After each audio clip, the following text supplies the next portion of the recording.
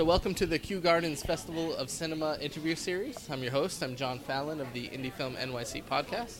Got my co-host today, Craig. Thank you, John. I'm Craig Hursley, and we're coming to you from Ateaz Organic Coffee and Tea Cafe on Metropolitan Avenue in Kew Gardens. And we have this wonderful young filmmaker who is showing his short at the festival. Thank you, Craig. Hi, I'm Edwin DeJesus. I'm a 20-year-old filmmaker from Queens, New York. I directed, wrote, and produced The Great Griffen, which was just screened at the Kew Gardens Festival of Cinema. And how did the screening go for you? It was great. I had the lead actor came, and we were part of the Q&A, and it seemed like it had a very good reception. People liked it. Some people were laughing, some people were sitting there a bit uncomfortable, which is kind of the mixed reaction that I usually get when I play the film for people. So it was good to see that mix of reactions on a big screen in a film festival setting. So you have screened it before, but not on theater? It's screened at the New York City Independent Film Festival and some very small private screenings. But yeah, usually the audience is very mixed and really don't know how to feel about like how to react actually to the film, which is what I kind of like to see. And what kind of things are you exploring with the film? So it explores the concept of bullying in a modern day setting, and so the film itself it almost acts as a bully. There's a lot of parts of the film where the protagonist is being bullied not just by people in the film, but by almost the narration itself. And so it's almost so outlandish that it can be viewed as a satire. For some people, it's very serious, and so, but for others, they actually might think that the humor is so dark that it's actually quite humorous. I saw the film, and it's very, really ingenious, the way that you have a character who you feel for, but then he gets a superpower that he's kind of using it the wrong way. Yeah, it's more of a super weakness, really, and he becomes more of an anti-hero, using this weak. I mean, his ability is that other people can read his mind, so it's not necessarily an ability, but he uses that to lure people into traps and get revenge, which in most superhero films, that's not really, in their level of morality to just get revenge, but for him it is, because it's not your ordinary superhero film. Now, have you seen a lot of bullying, and is that what inspired you to do a movie like this? I wouldn't say, growing up that I was bullied often. I had friends that were bullied and definitely drew in inspiration from many different sources. In my high school itself, I don't think bullying was too strong, but I have, in middle school, I've seen a lot of it. The main character himself has been bullied a lot in real life, and so he found a lot of purpose into actually portraying a character that he felt hit close to home. Oh, so the actor had been bullied. Yes. Okay. And I know that nowadays the cyberbullying is such a rampant occurrence. Yeah. Did that inspire you? You didn't have much cyberbullying. Yeah, I mean, there was one scene that touched on that with Facebook. There are a lot of films coming out that go on that touch on the concept of cyberbullying. I have a great friend, a producer named Carly Hugo, who's coming out with a new film about cyberbullying, and I do think that I think it's a bit different than bullying. In-person bullying. I think one is more can hit you at any location, whereas one you have to be in an environment where that can happen. But I think if I were to explore the concept of bullying again, I do think cyberbullying is a good area to explore. So tell us a little bit about, so you're currently enrolled in Columbia Film School, mm-hmm. right? And so how did you kind of utilize your resources to get your films out there?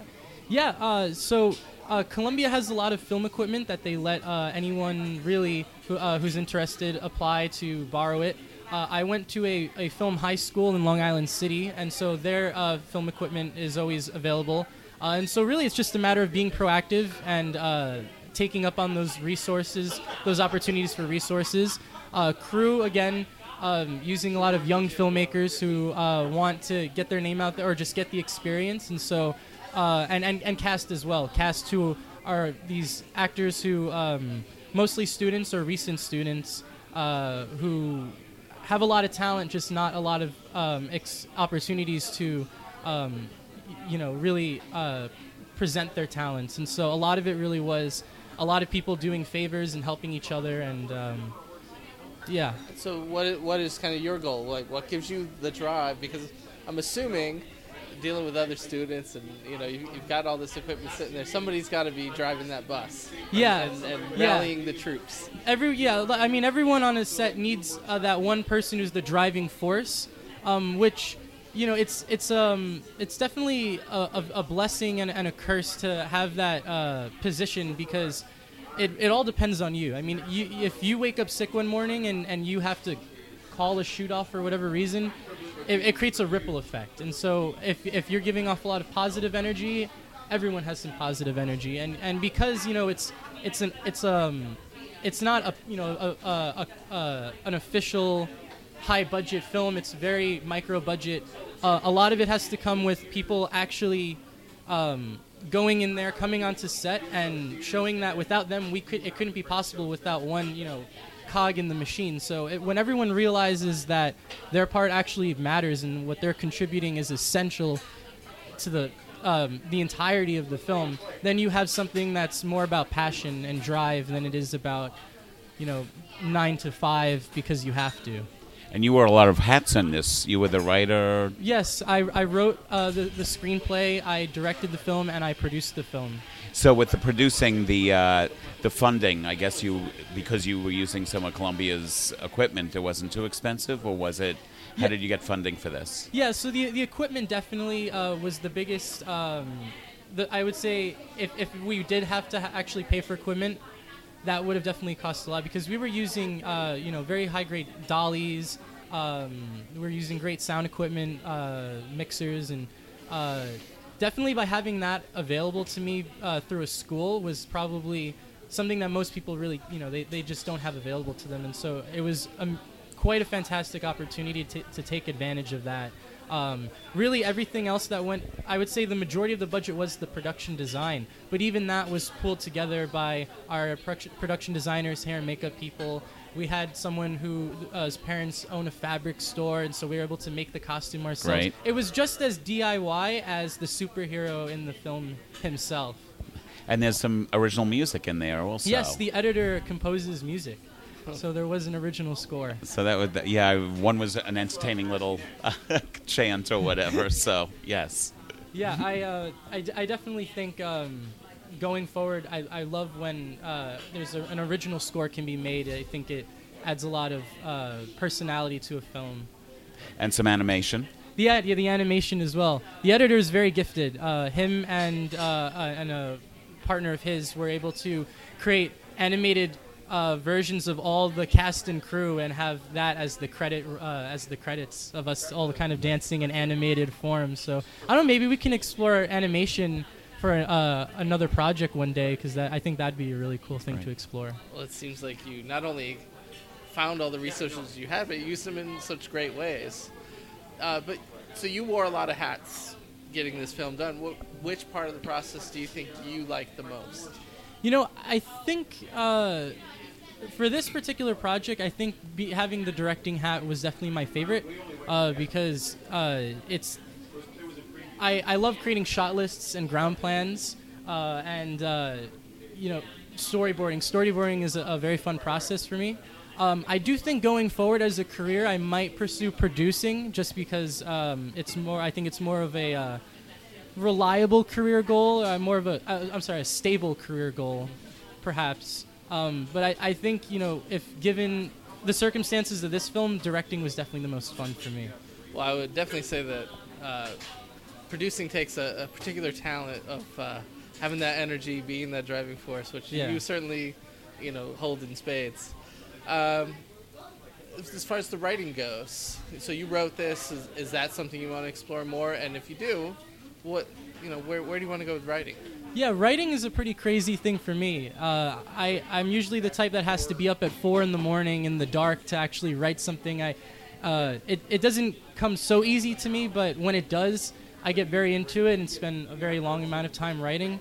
I don't know if that's very healthy to do as a career, but I do love writing. I've been taking some screenwriting courses at Columbia, and I found usually I write for something that I know I'm going to shoot, but lately I have wrote some short stuff that I may or may not shoot. But I do think writing, if that was something I wanted to pursue, I think I could. I think, once you have final draft open in front of you, there's just you have anything is possible.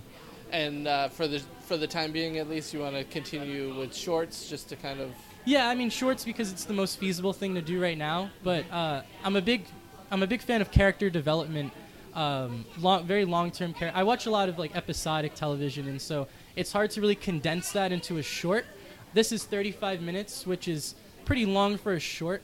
I just finished shooting a new project at Columbia that's about 25 minutes. And so I do kind of tend to stay on the lengthier side of what is considered your typical short. But hopefully one day, I mean, shooting a feature is definitely my biggest goal after graduation. I'm looking at you now with your nephew sitting next to you, and when I was Googling you, I saw how supportive your father was, and saying, "Oh, my son is in the Kew Gardens Film Festival." So I really see that you've got such great support and such a great future ahead of you. Thank you, Craig. Yeah, and what drew you to the Kew Gardens Festival? I know you came from close. Was it special to be able to screen here at the Kew Gardens Cinema? Yeah, I've lived in Queens my whole life. I was born and raised here, and I had found out this was the first year of this festival, and it looked that it was very serious. From what I saw, it looked like the creators were very serious about this festival and getting filmmakers, giving them like the spotlight. And I was very glad to, having my film played at the Queens Museum. I think was will always be a very memorable experience. I definitely do think this was a new milestone in my passion and career for film. I think this was definitely inspiring to see it on a big screen and Right. have this festival support. Well, that's wonderful. I mean, that's definitely why we created this festival, to bring attention to the filmmakers and the work that they're doing. And we're glad that you're excited, and we look forward to seeing more work from you in the future. And hopefully you'll have some more stuff for us in future years at the Kew Gardens Festival of Cinema. Definitely looking forward to seeing more of your work. Yeah. Thank you, guys. Thank you.